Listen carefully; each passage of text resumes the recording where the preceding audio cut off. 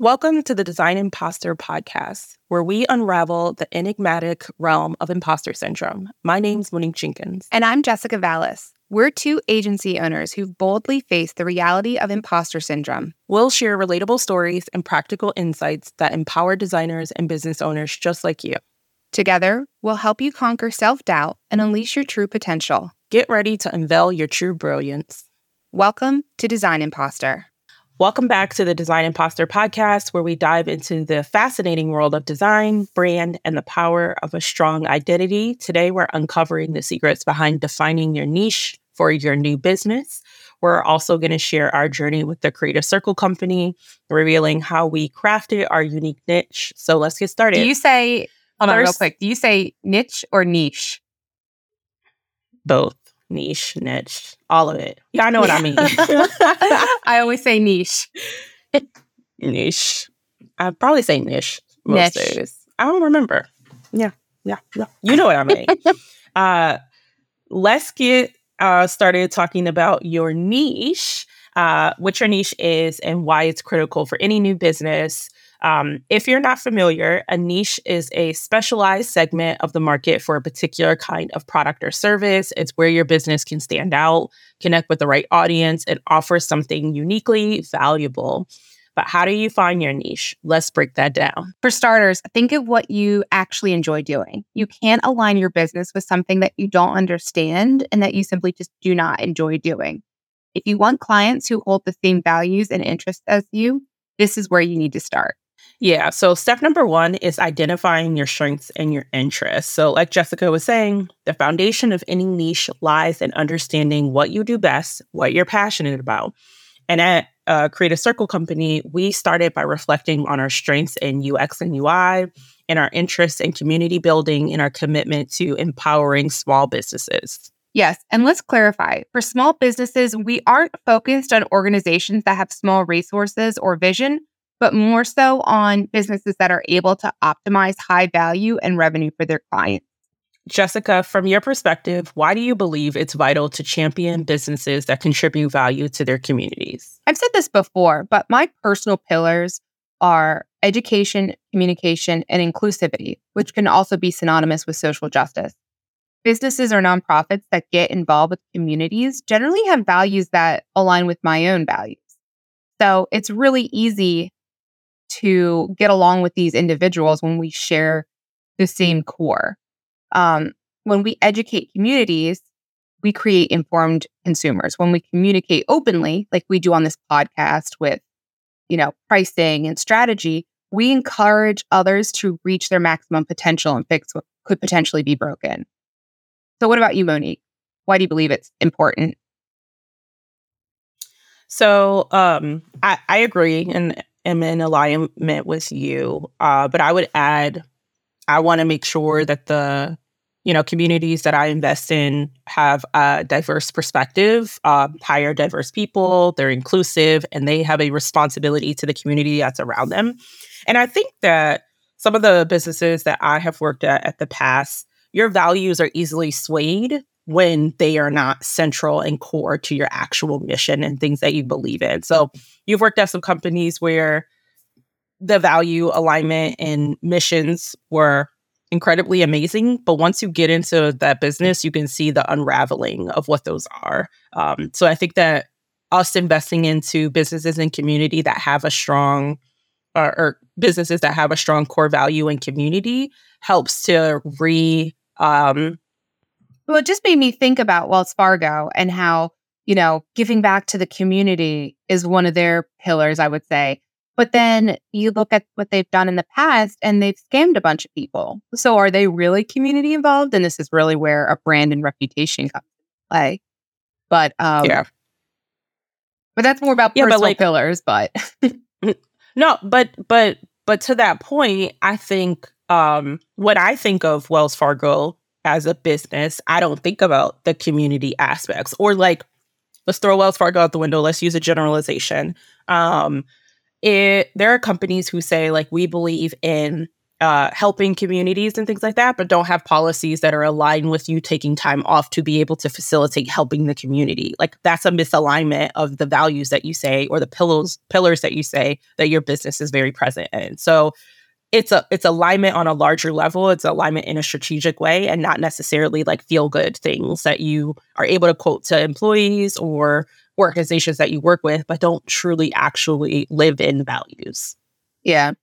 For us, step 2 is researching the market. So we researched extensively to understand the needs of small businesses and nonprofits and the gaps in the current design and branding services.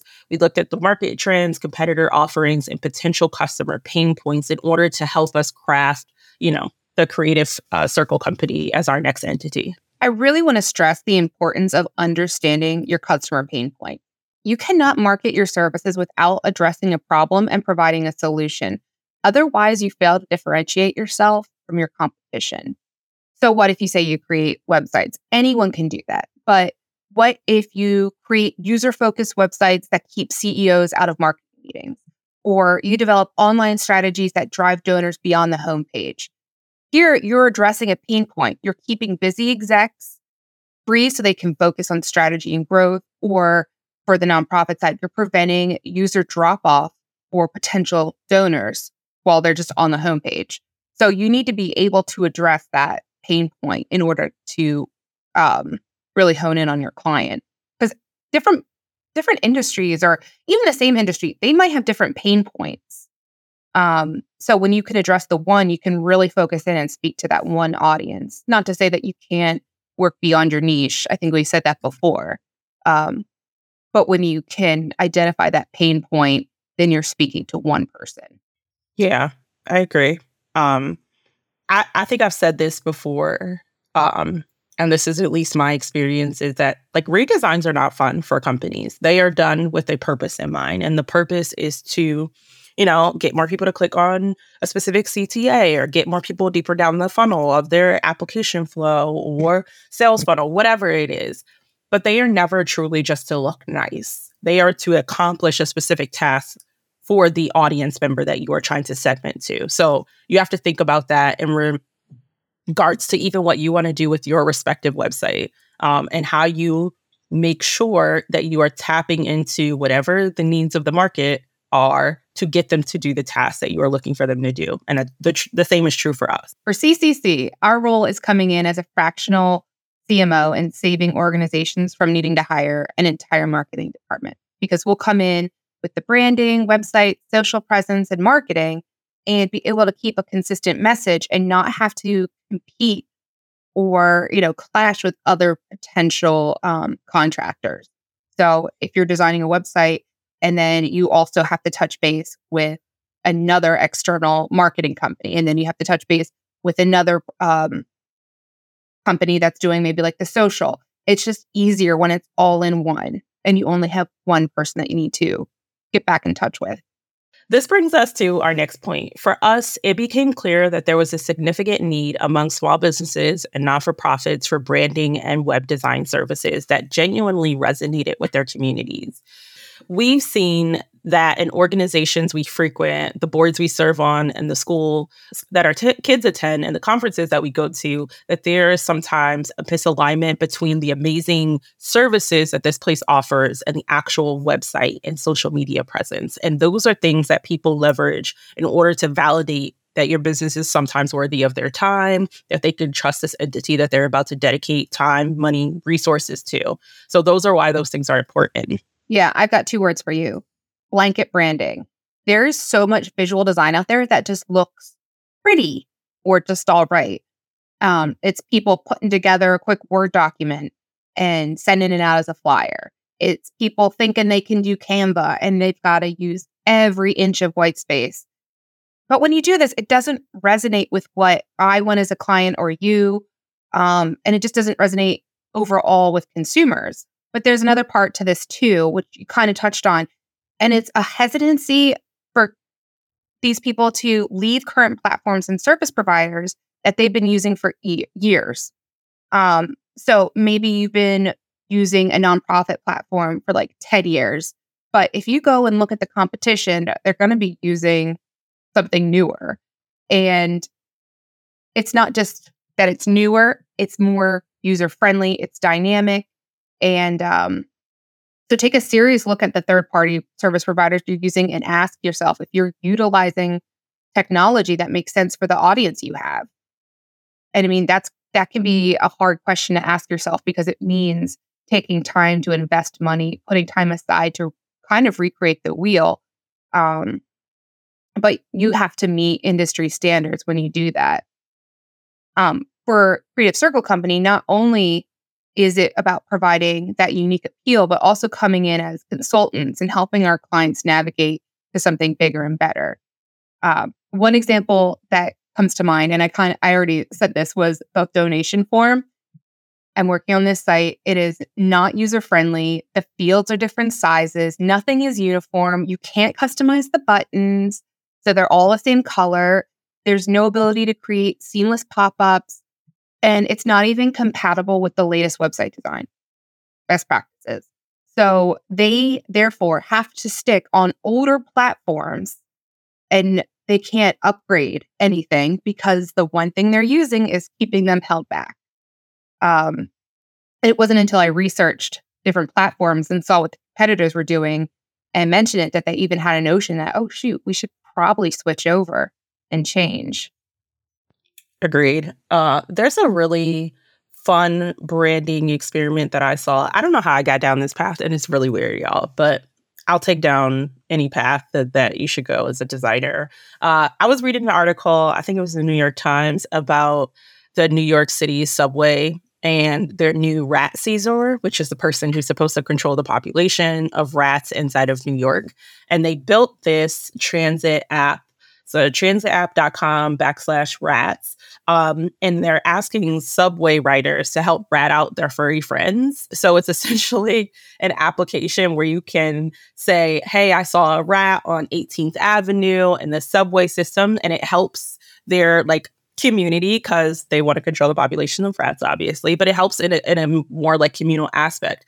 That is a pillar of making sure that there's rodent sanctuaries in specific places, making sure that they can control the population of rats and that you have a good experience when you go to New York. And that's not necessarily for one demographic of people. That's for people regardless of if you're a visitor of New York or someone who actually lives there full time, that you have that presence. And I thought that was a cute branding idea. I don't know how the heck I got down this whole Rat Caesar Avenue, but I'm invested now and I've been following it.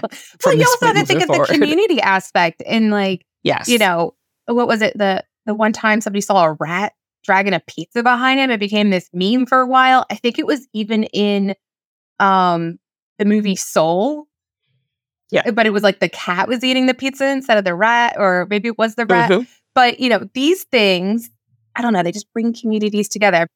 Yeah, I have a funny story about rats that I will tell at another time. But looking at the website, it's super clean. I like the informational aspect of it. I like the fact, that you can engage with the elements. It makes sense for something that's been such a problem in New York. And I'm super interested in how this person is going to eliminate or reduce the rat problems in New York.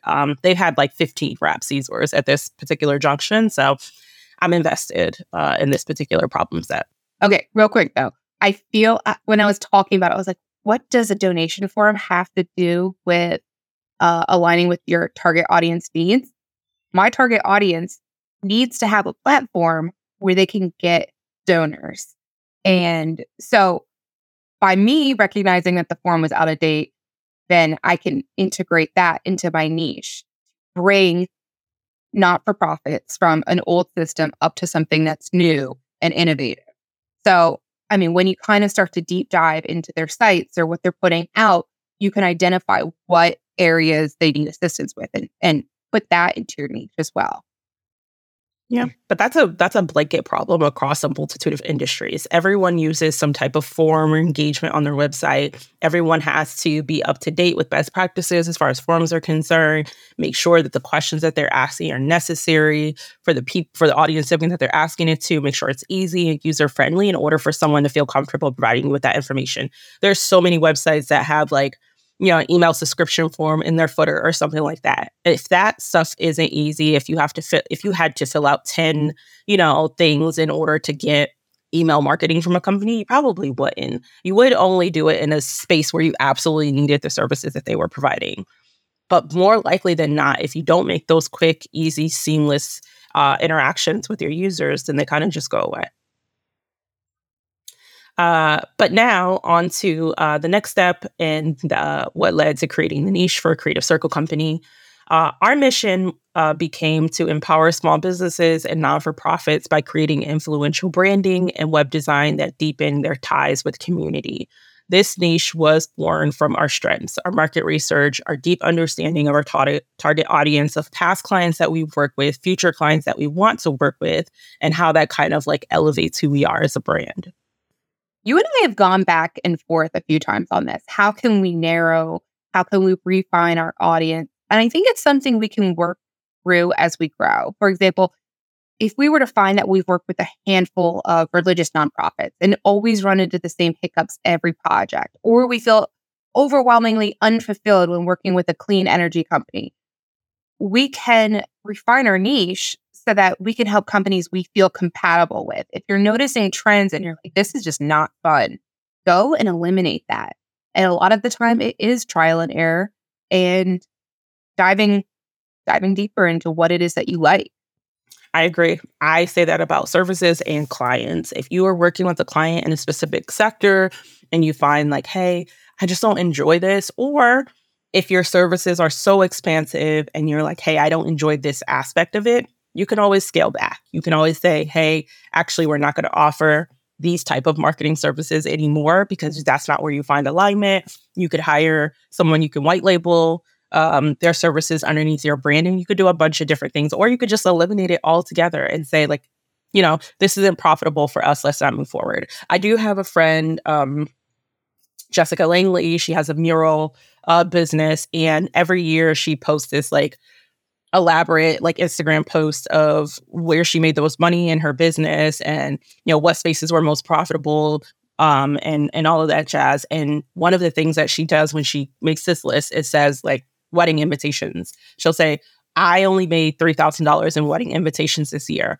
It might be fun, but it's not profitable and it's not an area that I want to split focus on. So I'm going to scale back and I'm not going to do that thing anymore. I might do a fun project for a friend or something like that, but I'm not going to focus the core of my business in a space that's not providing actual revenue. So you got to think about it like that. Yeah. My first niche was a blanketed, I work with small businesses who have between maybe 1 to 5 employees and they're just getting started.